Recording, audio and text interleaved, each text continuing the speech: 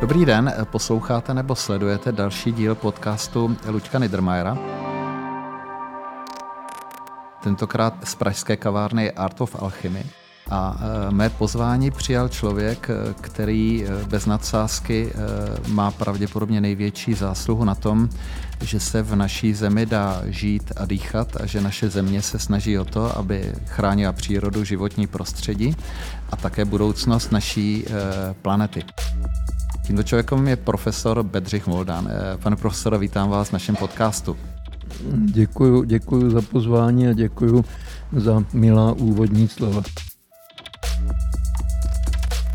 Já myslím, že odpovídají realitě. Já bych chtěl využít toho, že vy jste byl první ministr životního prostředí v České republice.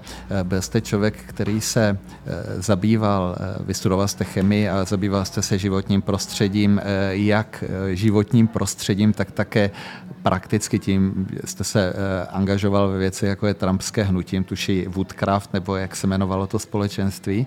A tak bych se s váma chtěl vlastně pobavit o tom, kam jsme se za těch 35 let posunuli, co se nám povedlo a co se nám nepovedlo.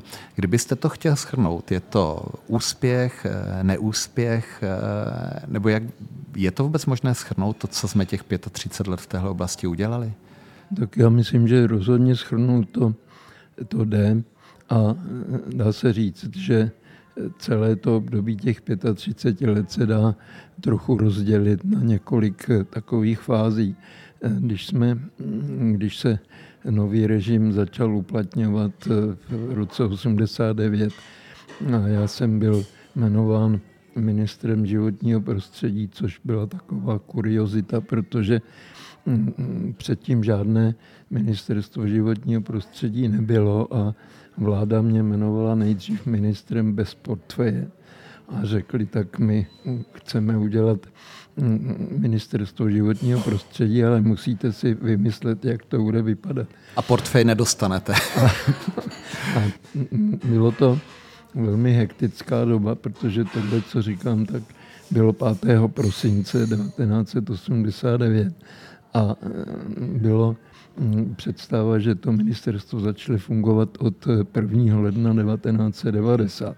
Přičemž samozřejmě základ každého takového centrálního orgánu ministerstva a jiné je kompetenční zákon, takže bylo potřeba vypracovat novelu kompetenčního zákona, zcela radikální novelu v tomto smyslu, což se nám podařilo. Při té příležitosti se zrušily 3 ministerstva a 1 vzniklo. A my jsme získali velmi širokou škálu kompetencí, takže celkem se ministerstvo velmi rychle rozběhlo. A je třeba říct, že ty kompetence založily velmi účinný, dá se říct, takový skelet celé legislativy životního prostředí, který naštěstí platí dodnes. Říkám naštěstí proto, že o některé ty kompetence bohužel to ministerstvo velmi záhy přišlo. Určitě spoustu lidí poté říkalo, že tohle se nemělo stát, že jo? To asi jste někdy potom slyšel, ne? Jak myslíte, nemělo stát? No, že spoustu lidí si myslelo, že ohled na životní prostředí příliš zkomplikuje ty změny, které v té ekonomice probíhaly. No, tak já myslím, že tohleto v té první fázi rozhodně neplatilo. V žádném případě. My jsme naopak měli velkou podporu veřejnosti a když říkám veřejnost, tak myslím třeba i politických orgánů, jako je sněmovna a podobně. A bylo to způsobeno především tím, že lidé si uvědomovali, jak katastrofální stav životního prostředí u nás je. To jste mi právě teďka trošku nahrál, protože já jsem chtěl připomenout nový film Karla Strachoty, Chceme dýchat, který vlastně připomínal to, že před těmi dnes nejznámějšími protesty v Praze 17. listopadu 1989, které zahájily kolaps komunistického režimu, začaly sice menší, ale dobře viditelné protesty v Teplicích, které reagovaly na tom, že že prostě to životní prostředí bylo k nežití. Vy jste to tehdy už sledoval jako člověk, který se zabýval životním prostředí. Byl jste velmi kompetentní chemik. Jak byste hodnotil ten stav, který tady byl v roce 89 a který teda zdědil do toho začátku nový režim? Byl opravdu velmi špatný, zejména v oblasti toho znečištění ovzduší, což zase bylo nejhorší v těch pánevních okresech, to znamená s centrem někde v těch Teplicích a Most a Duchcov a podobně.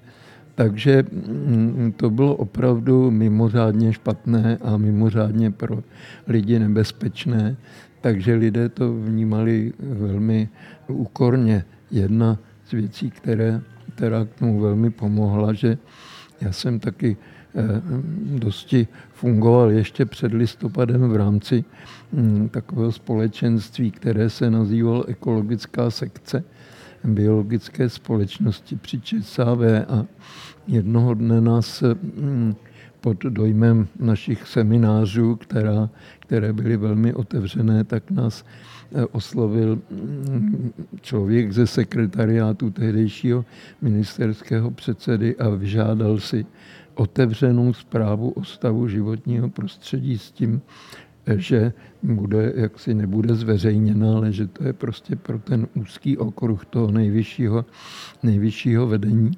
A my jsme to teda udělali, jenomže samozřejmě se chybička trošku vloudila, takže okamžitě se to dostalo na západ. A vysílala to nakonec celá řada štvavých vysílaček na začátku samozřejmě se svobodnou Evropou. A jelikož to byla doba, kdy česká populace i slovenská populace samozřejmě v podstatě každý tohleto poslouchal, takže prostě to vešlo ve známost. Čili od toho se odvíjela na začátku ta silná společenská politická podpora. Přesně tak. Ale co jsme teda v té první fázi vlastně udělali? Jak rychle jsme se začali posouvat? Udělali jsme skutečně téměř neskutečný pokrok, protože třeba řeknu příklad nečištění ovzduší. My jsme začali, celé to ministerstvo začalo pracovat velmi, velmi rychle a velmi intenzivně a naštěstí byli mezi námi velmi výborní právníci, kteří byli taky schopni formulovat všechny ty kompetence a připravit základní zákony, které, jak říkám, ještě platí do dneška. Řeknu takový příklad, zákon o znečištění ovzduší, který byl přijat, že legislativní proces chvíli trvá, čili bylo to připraveno už teda v roce 90, ale od roku 92 to platí a platí dodnes mimochodem. A tam bylo stanoveno, že vypouštění škodlivin bude drasticky omezeno, byly prostě stanoveny velmi přísné limity, ale byla tam stanovena takzvaná grace period, neboli tedy doba jakéhosi odkladu účinnosti toho zákona a ta byla stanovena na celých 7 let. A v průběhu těch 7 let opravdu ty hlavní znečišťovatelé, tehdy příkladem je třeba ČEZ, který samozřejmě vlastnil a vlastní ty rozhodující zdroje, elektrárny, velké výtopny a podobně. A ten ČEZ okamžitě začal na tom pracovat, to je taky dáno samozřejmě tím, že tehdy bylo mimořádně osvícené vedení toho ČEZu, vedl to pan inženýr Petr Karas a to jako je člověk opravdu výjimečný.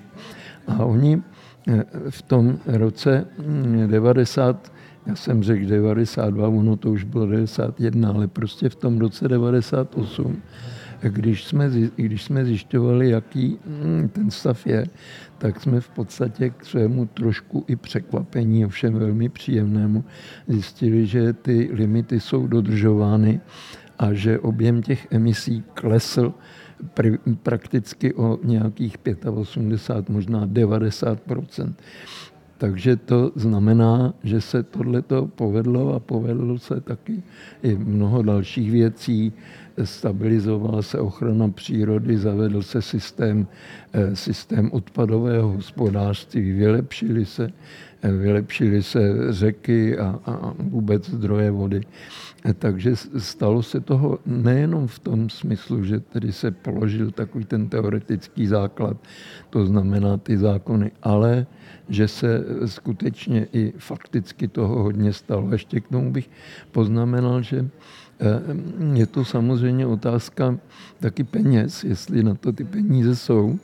A tehdy dneska máme nejrůznější zdroje peněz, máme evropské zdroje a mnoho dalšího, ale tehdy nic takového nebylo.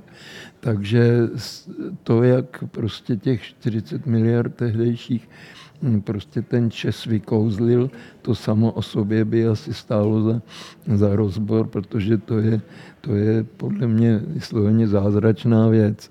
Takže to se povedlo navzdory tahle opatření se provedla vlastně navzdory tomu, že těch peněz bylo málo, ale v průběhu těch prvních 10 let se zvýšilo celkový objem investic. Teď mluvím o investicích vysloveně v oblasti životního prostředí asi na 2,6% HDP, což je teda opravdu hodně. A když tady o tomhle mluvíte, tak to se bavíme jako o, řekněme, prvních 10 letech nebo ještě o kratším období? Těch prvních 10 let bylo skutečně raketové zlepšení a včetně tedy té ochrany přírody a prakticky všech oblastí životního prostředí. Takže to já si ještě k tomu ještě takovou malou poznámku. Já jsem byl v roce 1998 jmenován hlavním vyjednavačem o vstup do Evropské unie za rozsáhlou kapitolu životního prostředí a my jsme jezdili s mým výborným asistentem Honzou Dusíkem, jsme jezdili neustále do Bruselu, jezdili jsme na otočku, měli jsme frequent flyer, takže to je vidět, že jsme tam byli v podstatě každou chvíli. A když jsme tak jako tam vyjednávali, tak jsme si všimli, že oni nás trošku, ti kolegové z toho DG Environment moc neberou vážně, protože prostě co nám tyhle špinavci Evropy prostě budou tady něco vykládat. A my jsme připravili takovou barevnou brožurku, kterou jsme pak distribuovali dokonce na všechny velvyslanectví, který Česká republika má po světě, která se jmenuje 10 Years of Transition, čili prostě jsme zhodnotili těch 10 prvních let a opravdu, když si to člověk prohlídne, včetně těch map znečištění a map čistoty toků a všechny možné ty statistické údaje, tak ten výsledek byl skutečně spektakulární. Já bych jenom připomněl, možná k těm vašim různým mezinárodním angažmá se ještě dostaneme a připomněl bych, že pan Dusík byl klíčový vyjednavač našeho dnešního předsednictví, respektive toho posledního, ve kterém se podařilo České republice vyjednat zcela zásadní klimatické zákony.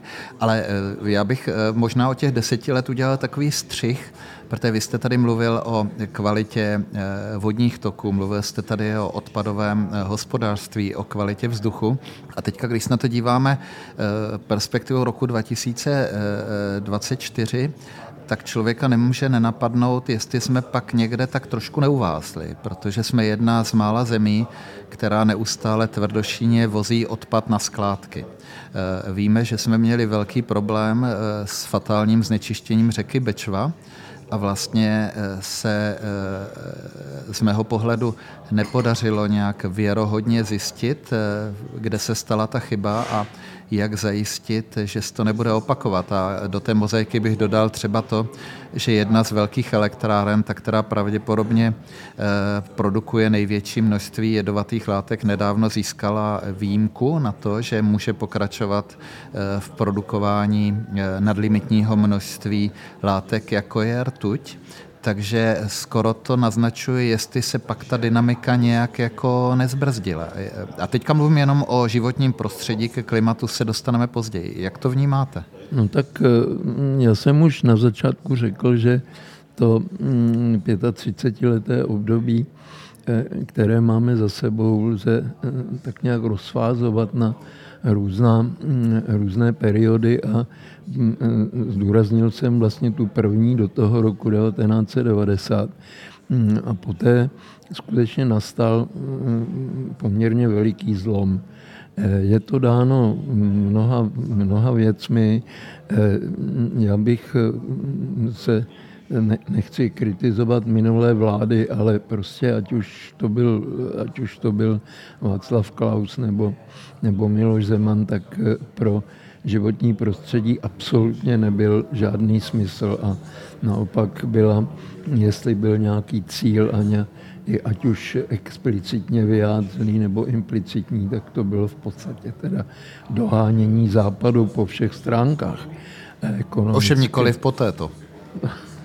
Což je zvláštní, že jsme to z toho byli schopni oddělit a mysleli jsme si, že ten západ rychleji doženeme tím, když budeme produkovat více škodlivin. No, to je právě bohužel to smutné a ještě, takže bych vůbec nevylučoval, že právě ty politické různé projevy, například teda explicitní Václava Klause a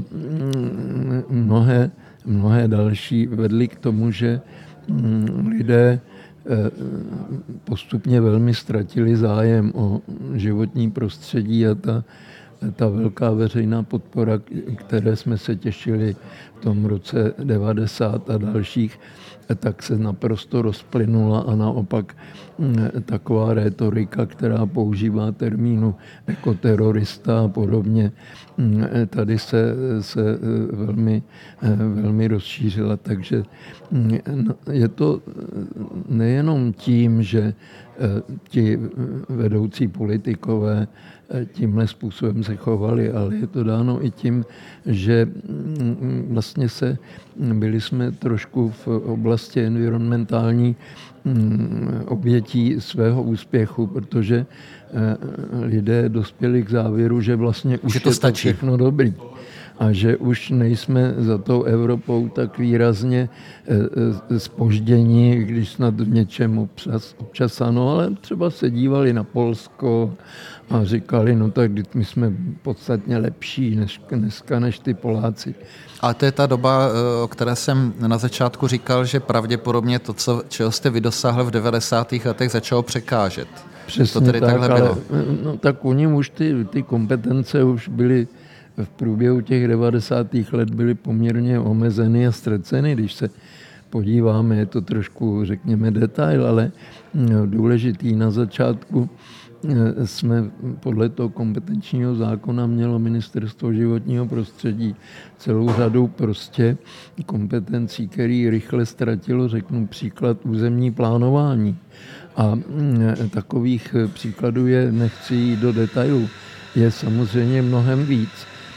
Takže prostě se osekaly vlastně i tyhle věci a dá se říct, že to asi nikomu moc nevadilo, i když se potom podíváme trošku, ohlédneme ne o 30 let, ale současná doba, tak pořád například to územní plánování zdaleka není v pořádku. Takže to se prostě nepovedlo a těch věcí, které se nepovedly, je hodně. Jak dlouho tady tohle období teda trvalo, které znamenalo určitý, někdo mohl říct, že to je překývnutí kyvadla z jedné strany na druhou, ale samozřejmě ten překmyt vedl k tomu, že se ty změny zastavily a z toho, když jsme byli nastartováni třeba na nějakou dynamiku opravdu dohánění, jsme začali znovu zaostávat. Jak dlouho skončilo tohle období? Já si bohužel myslím, že to období ještě neskončilo. A že prostě jsme v takovém tom regresu pořád. Nejdřív bylo přeci jenom určité vylepšení. Po tom roce 90, totiž když jsme vstupovali do Evropské unie, tak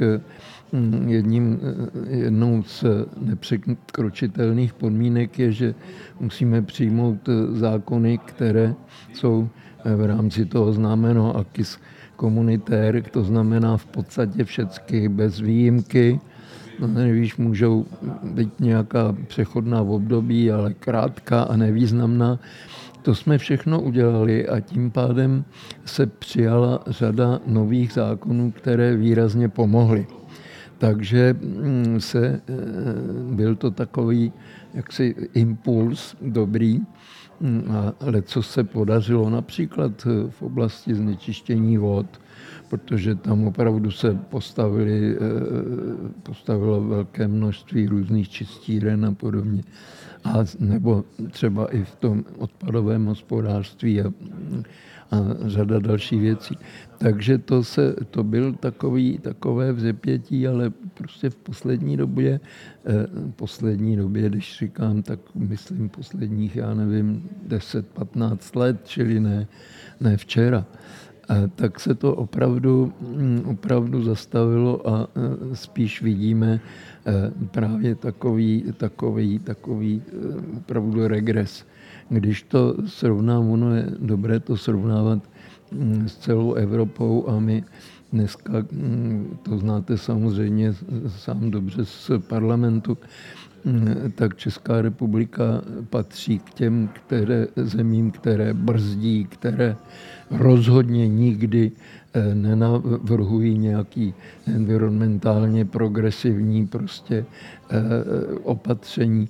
A stačí, když si člověk podívá na to, jak se staví jednotlivé státy k výrobě elektřiny z uhlí, tak zase my jsme kdysi žili za železnou oponou, která prudce oddělovala přeci jenom ten střed a východ od toho západu a dneska žijeme v podstatě za uhelnou oponou, což je teda hrozné poznání. Takže já samozřejmě můžeme analyzovat všechny ty příčiny, proč k tomu došlo, ale prostě ta situace u nás absolutně není dobrá. A nedá se říct, že by se nějak zásadně zlepšoval. V kterém momentu třeba někdo začal trochu větší pozornost věnovat tomu, že naše ekonomika uvázla na velmi vysoké energetické náročnosti, která patří k nejvyšším v Evropě? Produkujeme strašně moc emisí na hlavu. Opět v tom patříme dokonce ke špičkovým zemím na světě. Nikomu tady tohle nepřipadlo, že je to otázka, která by se měla řešit. Mělo by se zvažovat, zdali to nemůže mít nějaké velmi negativní projevy do ekonomiky, že to představuje určitý rizikový faktor, protože já jsem mnohokrát zaznamenal jako ekonom takové to vysvětlování a ono je to dané strukturou ekonomiky a s tím se vůbec nic nedá dělat, ale to není ani půlka té pravdy, to je prostě jenom jeden z faktorů, protože samozřejmě, že zvyšovat energetickou efektivitu je možné a samozřejmě, že je možné snižovat náročnost energetiky na fosilní a neobnovitelné zdroje, tak jak to vidíme v jiných zemích. Či vlastně tohle téma se u nás vůbec neobjevovalo ve veřejných diskuzích? No, já musím se smutkem konstatovat, že samozřejmě to sleduji velmi pečlivě od toho vlastně začátku a že opravdu bohužel se mezi těmi čelnými představiteli nenašel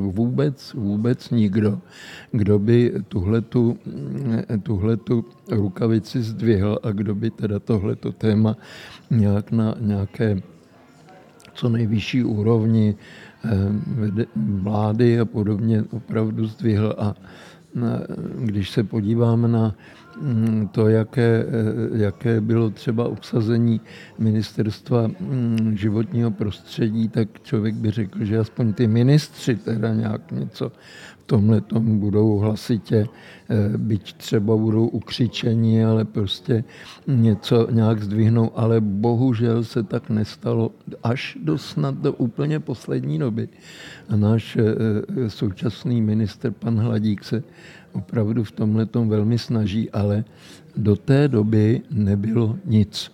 Já si bohužel vzpomínám třeba i na ministra Brabce, který byl před tím až do roku 2021 a ten byl vlastně 8 let ministrem a za něj samozřejmě se taky přece jenom lecos povedlo se mu, že sněmovnou prošel celkem slušný zákon, novela zákona o ochraně přírody, což pomohlo národním parkům, zejména Šumavě. Ale jinak teda je to smutná story, protože když ministr životního prostředí bojuje za to, abychom dostali výjimku z evropských pravidel, co se týče maximálního objemu skládkování například a posunuje termíny a podobně a prostě ty transpozice jsou strašně pomalé, nedůsledné a často zpožděné, takže často nám hrozí, naštěstí teda novináři o tom příliš nepíší, ale často nám hrozí všelijaké infringementy právě z oblasti životního prostředí, což teda, když to vidím takovou malinkou perličku v tom roce, já nevím, 90, teda řekněme, nebo 90, po roce 90 někdy, v tom roce, já nevím, 97, jsem vyhrabal tuhle nějaký svůj vlastní článek, který, když jsem si přečetl, tak mi připadá dneska totálně absurdní, protože já jsem vyjádřil obavu, že u nás je ten progres k tomu zlepšení životního prostředí tak rychlý, že jsem vyjádřil obavu, že nás Evropská unie bude brzdit. Takže to tedy opravdu, ta situace je dneska úplně totálně jiná. Tak aspoň vidíme, že ne všechny obavy se naplní. Bohužel u téhle by člověk zrovna byl rád, ale to vlastně mě vede k tomu, že nyní je ta agenda životního prostředí úzce spjata s ochranou planety. A z toho, co říkáte, se dá logicky vyvodit, že na to, že opravdu snižování emisí skleníkových plynů se stane jednou z klíčových politik, jeden z klíčových úkolů pro dnešní svět, jsme teda byli absolutně nepřipraveni. Je to tak? Tak to je celkem smutná historie v této zemi, protože to snižování samozřejmě k němu postupně dochází, ale zase je třeba to vidět trošičku v širších a historických souvislostech. A někdy je to tak, že my samozřejmě dneska už je celá řada těch závazků, které jednotlivé státy mají, tak mají charakter mezinárodní a začalo to vlastně Kjótským protokolem v roce 1997, kde jsme se zavázali k určitému snížení emisí, jenže s výjimkou až úplně poslední doby všechny ty závazky byly formulovány, že se srovnává ten stav současný s rokem 1990. Tam nám samozřejmě pomáhá drastická restrukturalizace ekonomiky, čili jsme se vlastně k těm cílům dostali zadarmo. Že? Přesně tak. A tím pádem tady nebyl ani ten mezinárodní tlak, že bychom teda něco v tom opravdu dělali, takže ta historie snižování emisí skleníkových plynů v této zemi je smutná historie, protože bylo dlouhé období někdy prostě po roce 2010 nebo podobně, kdy vlastně se vůbec ty emise nesnižovaly nebo snižovaly minimálně.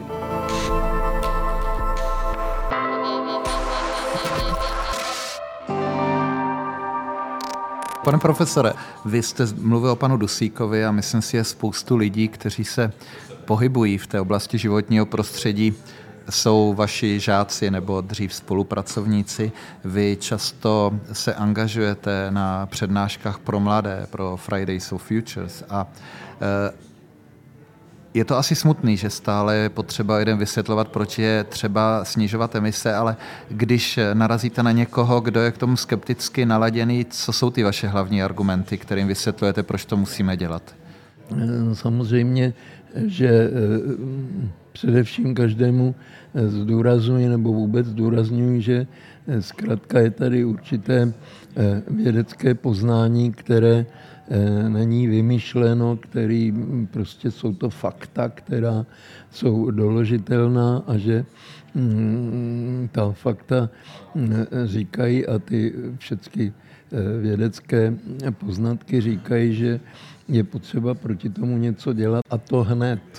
A že, protože z různých důvodů, fyzikální chemie a podobně, se mohou plně projevit až za mnoho desetiletí, tak přeci jenom zdaleka nejde o ten nějaký jenom konečný stav, ale o ten celý průběh, který, když uděláme něco hned, tak prostě ten průběh zpomalíme a ten celkový výsledek bude přeci jenom nebude tak katastrofální, jak nám hrozí. Čili to je ten hlavní argument. A musím říct, že nejčastěji ale se setkávám s takovým argumentem, že tedy my, především Evropská unie, ale samozřejmě i Česká republika, její podíl na těch emisích je tak nízký, že ať děláme, co děláme, takže prostě ty Číňany nějak nepřetlačíme a na to je opravdu poměrně snadná odpověď. Především vy jste to ostatně zmínil na začátku, především se ty emise musí počítat na hlavu, protože prostě zkrátka Číňanů je víc a s tím se nedá nic dělat.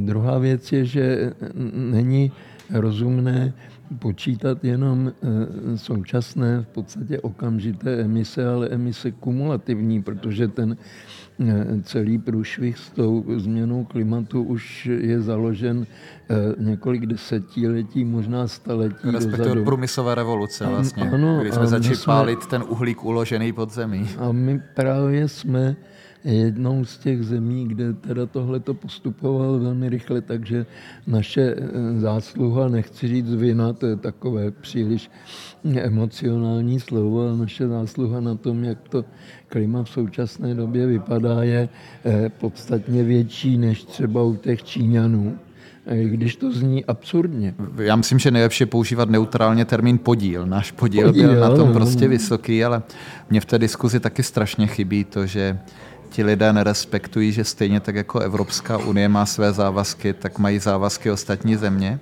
A stejně tak jako leckdo zpochybňuje, že Evropská unie je splní, tak my stejně tak zpochybňujeme závazky těch ostatních zemí.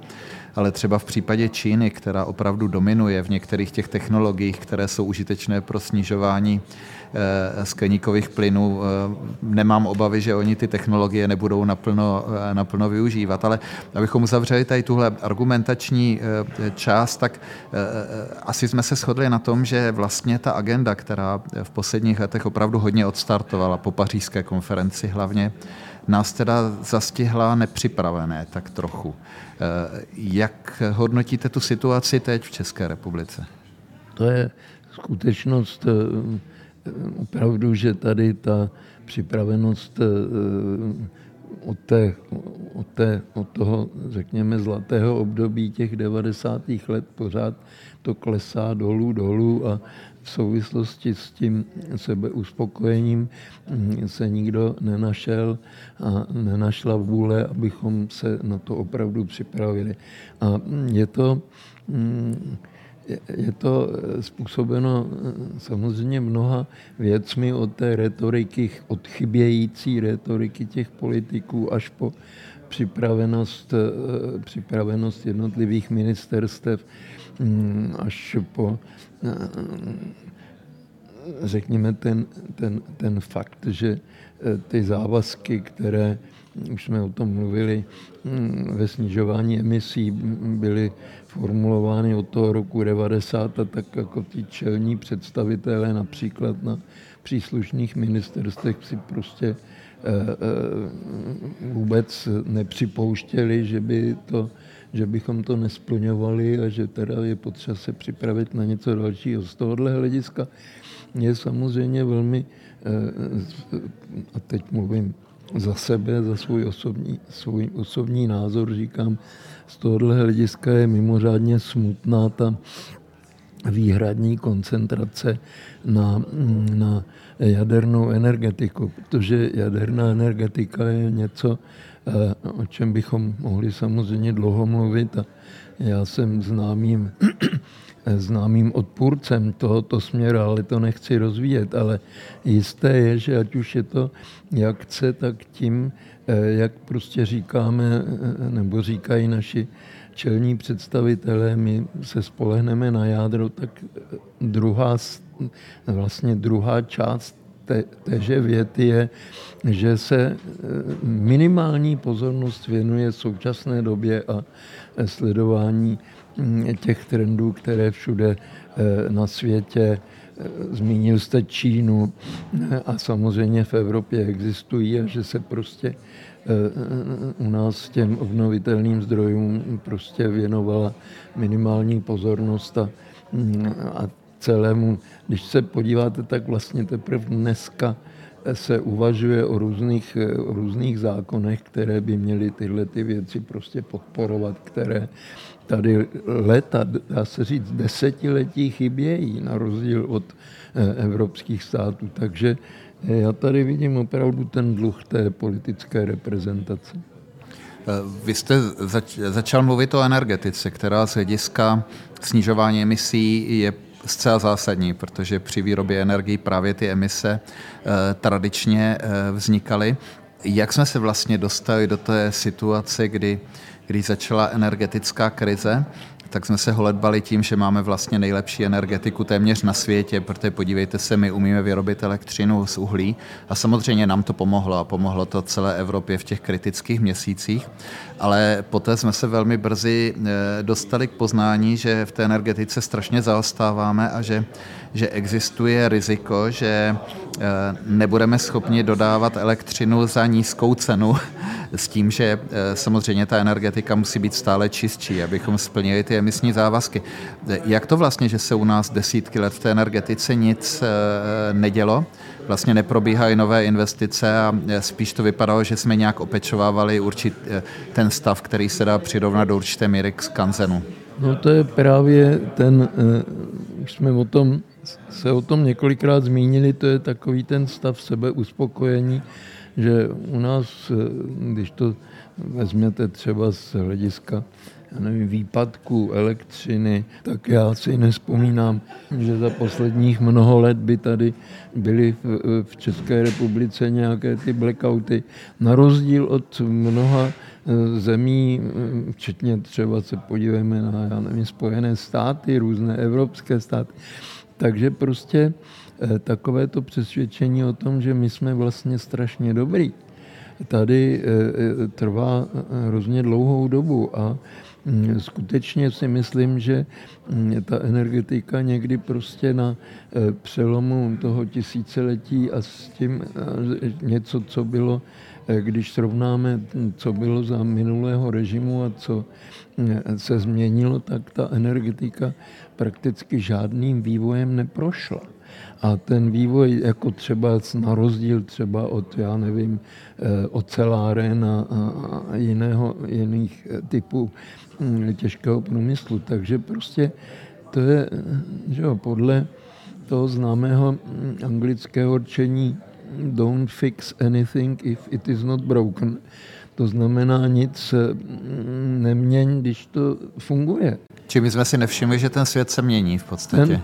To je myslím, ta naprosto zásadní věc, že jsme prostě možná všimli, ale rozhodně nevěnovali tomu pozornost. Já si například vzpomínám, že jsem byl pozván na jednu konferenci, která se tady koná periodicky, totiž o jaderné energii, a tam jsem samozřejmě k velké nelibosti a velké nepozornosti celou publika kázal o tom, že ta jaderná energie není úplně když nic jiného, tak není to ten totální, prostě ta totální záchrana, že jsou i jiné věci. Ale já si vzpomínám, že na té konferenci, to znamená, tam byli jaksi čelní představitelé české energetiky a že tam povznikla, to bylo někdy prostě před nějakými 15 lety, 10, 12, 15 lety, že tam povznikla diskuse o té německé Energiewende a že ti lidé prostě se tomu vysmívali. Buď se tomu vysmívali, anebo si ťukali na čelo a říkali, no ty Němci se úplně zbláznili. Já jsem pak měl možnost mluvit s nějakým kolegou z Německa, už nevím, kdo to byl, ale bylo to právě z toho energetického sektoru a tak jsem tohle tomu říkal, co jako ty Češi jak se na to dívají. A on říkal, no víte, ono to tak jednoduchý ani u nás není, ale my máme obrovskou podporu veřejnosti. Víte, co je na tom zajímavé, že najednou jsme se dostali do situace, kdy jeden z největších problémů naší ekonomiky je, že budeme mít výrazně dražší elektřinu než Německo z toho Energiewende. Ale já bych se ještě vrátil trošku k tomu jádru. Mně to připadá, jakoby velká část společnosti měla v mládí povinnou četbu Asimova nadaci, která je vlastně prošpikovaná vírou v jadernou energii, ale mě tam jako na té diskuzi hrozně překvapuje, že Česko se velmi často zaštiťuje ekonomikou. A my víme oba, a ne proto, že my dva jsme na to přišli, ale protože čteme prostě ty světové analýzy, že v dnešní době ta jaderná elektřina je strašlivě drahá. Jak se stalo, že vlastně je tady nadproporční víra v to, že ten náš problém vyřeší zdroj energie, který dneska vychází ekonomicky prostě strašně špatně? Jak jsme se k tomu dostali? K tomu, že vychází špatně, to je skutečně mimořádný paradox, protože především mi dovolte malinké rozšíření toho pohledu. Především nejde jenom o zdroje té elektřiny a další. Tady jde o celý systém energetický, který je daleko širší a má spoustu jiných věcí. A my jsme se zaměřili prostě akorát na ty zdroje. To ostatní jsme tak jako vypustili, že to jako funguje a že o nic nejde. Takže to je jedna věc, ale jako když člověk jede z Vídně do Brna, tak prostě zjistí, že v Čechách nefouká. To říká vždycky Karel Schwarzenberg, že ho překvapilo, že na té hraniční čáře se ten vítr zastaví a tudíž u nás se ten větrník nedá postavit. Tak to je takový příklad.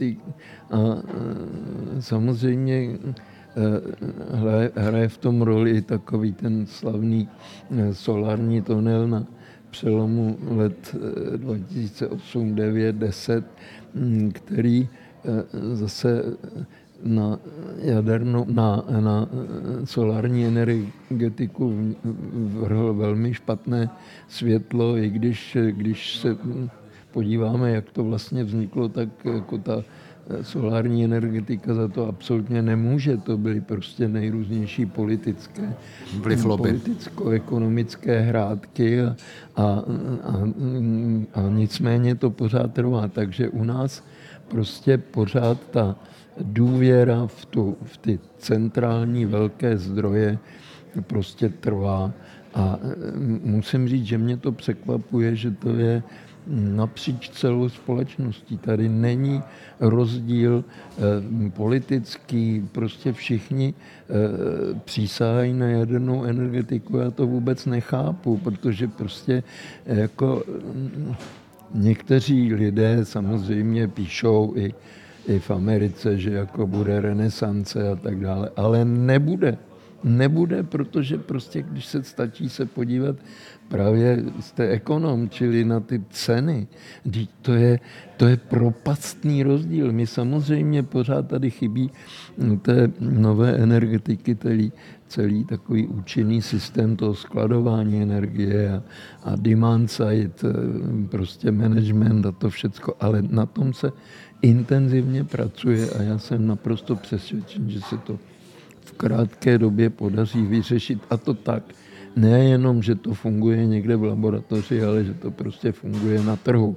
Čili to je, a ta jaderná energetika, vždyť se stačí podívat na ty ceny a to zdaleka nejsou jenom investice. Když se posuneme do druhé části, kde se odehrává ta klimatická politika, tak jsou to podniky.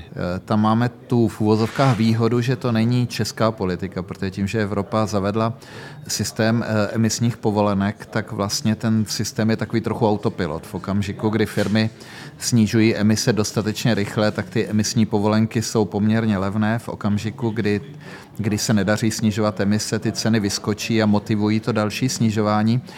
Takže by se dalo říct, že vlastně tam ta role České republiky není, protože je to celoevropský systém. Na druhou stranu já občas zaznamenávám ze strany podniků takový ten přístup, že neberme to vážně, ono to přejde tady toto.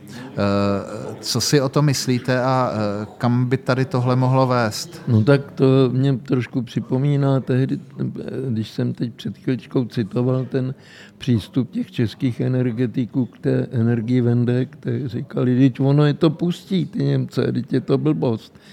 Tak podobně je to s těmi povolenkami a je to samozřejmě jenom důkaz toho, že ti lidé nejsou dost vzdělaní, že nevidí, jaký je vývoj a zejména po ekonomické stránce to vidí skutečně krátkozrace. Je to prostě omyl těch nástrojů, které budou i do budoucna se uplatňovat a ty povolenky, to je jeden, že my jsme vždycky mluvili a přemýšleli o těch ekonomických nástrojích pro zlepšení životního prostředí, tak dost se jich neosvědčilo, ale zrovna ty povolenky ano.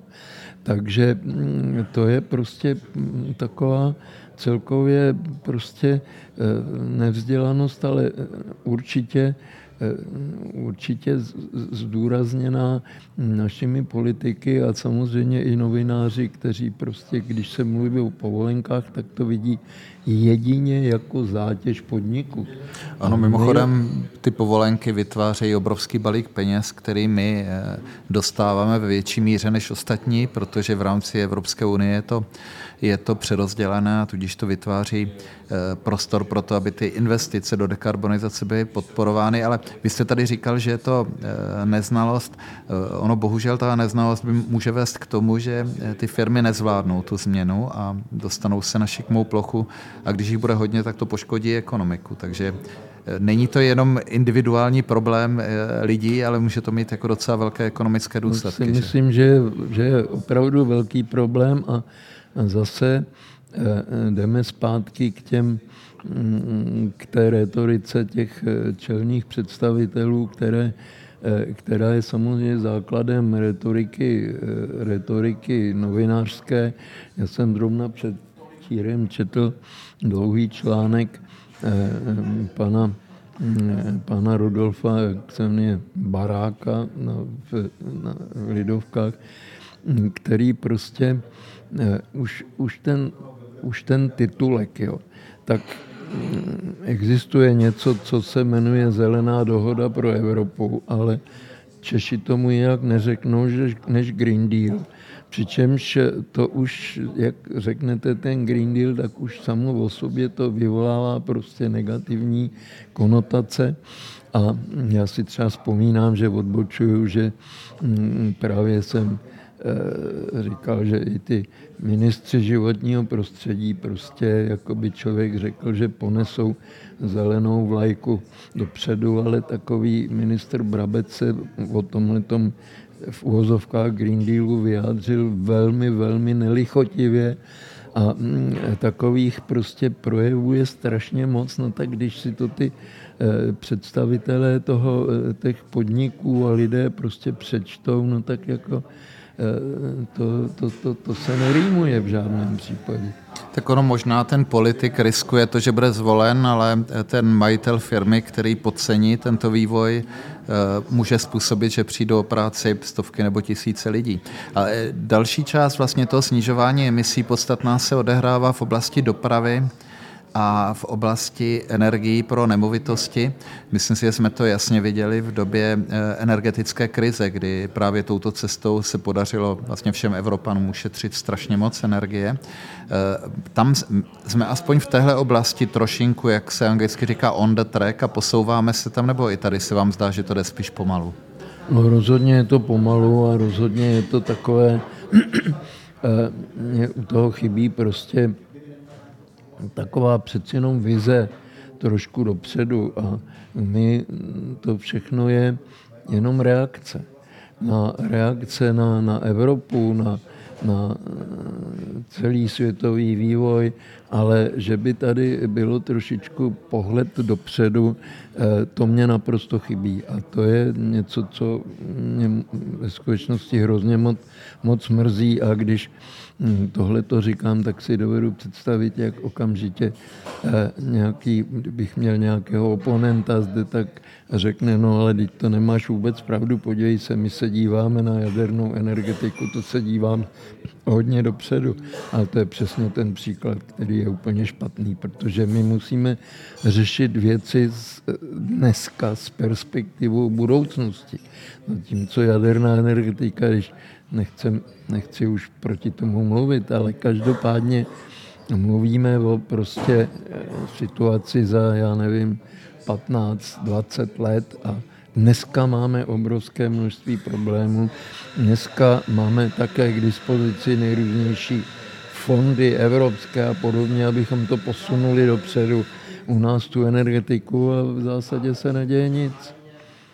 Ono to nezní úplně optimisticky, ale zajímavý na tom je, že vy hodnotíte a to není vaše hodnocení. Na to existují data, že opravdu v těch 90. letech jsme udělali obrovský posun a navíc jsme ten posun udělali takzvaně za své peníze, protože ta země neměla zdroje a přesto je na to vyložila.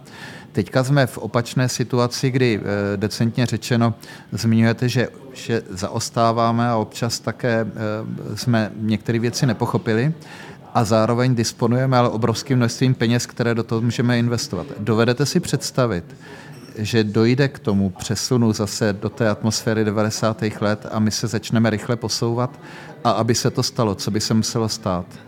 Tak zase znova se vracím k té vrcholné politické reprezentaci a když vidím, jak se k tomu staví a v tomto případě ve vzácné shodě jak vládnoucí garnitura, tak opozice, tak musím říct, že propadám beznaději, protože to opravdu teda ten přístup k tomu není perspektivní, nevychází z úvah. Na jedné straně jsou tady ta data z celého světa, včetně Číny. My jsme několikrát mluvili o Číně, ale když se člověk podívá na to, jak Čína zavádí obnovitelné zdroje energie, tak jenom tak mimochodem za minulý rok Čína zvýšila výkon svých obnovitelných zdrojů víc než celý zbytek světa. Takže to je prostě něco, co my nebereme na vědomí a naopak tady máme vlivné podnikatele, tykače s Křetínským, který prostě skupujou doly a já jsem zvědavý, co by v tom parlamentu, jestli konečně tu energetickou chartu teda zrušíte, protože to je jedna z takových překážek prostě té cesty dopředu. Já musím říct, že kdybych chtěl hrát na tu pesimistickou linku, tak připadá mi, že část politiky se tak trochu u nás inspiruje a ono i v jiných zemích zaznívají jako dnes trochu skeptičtější hlasy k tomu, než třeba před 2-3 lety, ale já bych stále hledal ten zdroj optimismu, tak to zkusím jinak a nabídnu 2 a zajímá mě na ně váš názor. Ten první je mladá generace, kde část mladé generace je v těchto věcech nejenom velmi aktivní, ale vystupují neskutečně kompetentně. Není to nějaký povyk na ulicích, ale je to znalost věcí a jsou to konkrétní, z mého pohledu často velmi smysluplné požadavky. A druhá věc je transformace řady firem, což začíná od těch největších, které opravdu tu agendu ochrany planety vzaly velmi vážně a které vlastně postupně k překvapení řady menších firem tlačí ten požadavek na zodpovědnost dolů v těch dodavatelských řetězcích. Vidíte, že tady tohle by mohlo přinést tu změnu i v České republice? Ano, jestliže mluvíme přece jenom těch pozitivních stránkách, to jsou přesně ty 2 věci, které jste zmínil, které bych rozhodně také zdůraznil, protože jediná naděje je opravdu ta mladá generace. Ale tam mám jistou obavu, že prostě taková ta zahořklost, ta obava z toho špatného vývoje do budoucna může být velkou překážkou a že často vede, já jsem se setkal s řadou těch nejmladších kolegů 20+, kteří prostě opravdu jsou tím jaksi úplně paralizováni, že říkají ten svět prostě a my nebudeme mít děti a my nechceme vůbec jako do toho jít. To jste nám zavařili, vy dospělí tak dokonale, že z toho se vůbec nevidíme. Takže to je jisté nebezpečí, ale jinak jistě. To je ta hlavní naděje. A co se týče těch podniků, tak tam naprosto souhlasím taky. Já jsem nedávno poslouchal diskusi nějakých takových velkých manažérů v rádiu a musím říct, že na rozdíl od různých debat vrcholných politiků v tom jistá naděje je. A že taková ta schémata jako ESG a podobně, tak to prostě jako berou ti lidé vážně. Ale trošku bych řekl, že to je dáno tím, že u nás spousta těch rozhodujících podniků je vázána na ty zahraniční vlastníky a zahraniční struktury a tam prostě tyhle ty věci jsou mnohem dál.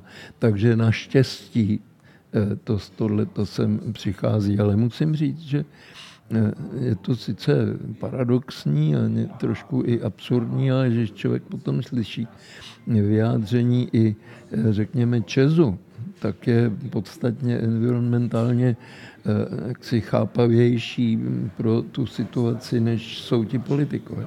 Což je také dano zahraničními vlastníky samozřejmě, protože ČEZ je obchodovaný na burze a já to sleduji hodně z té své profesní stránky, ten přístup investorů, že velkou část z nich nezajímá jenom to, jaký je odhad zisku na příští kvartál, ale pro ty, kteří jim dávají peníze ke správě, jsou důležité jiné faktory, to prostě sehrává opravdu velkou roli.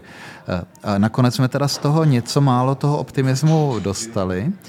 Já bych tady jenom chtěl připomenout k těm, kteří chtějí rezignovat, že prostě nesmí rezignovat, protože to, jaký bude svět, záleží na každém z nás.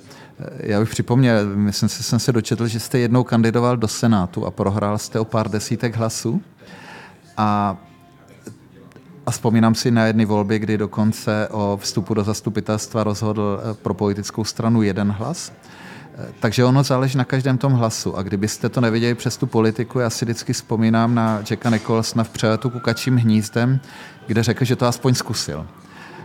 A já bych byl v tomhle možná o trošinku větší optimista než vy a věřím, že když na to nebudeme rezignovat, budeme se snažit a hlavně, když se myšlenkově víc otevřeme tomu, co se děje běžně ve světě, že uspějeme. Možná ne tak spektakulárně jako v těch 90. letech i díky vám, ale uspějeme.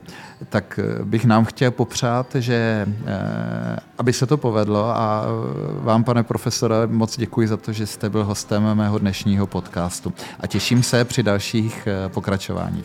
Naschledanou. Děkuji, naschledanou.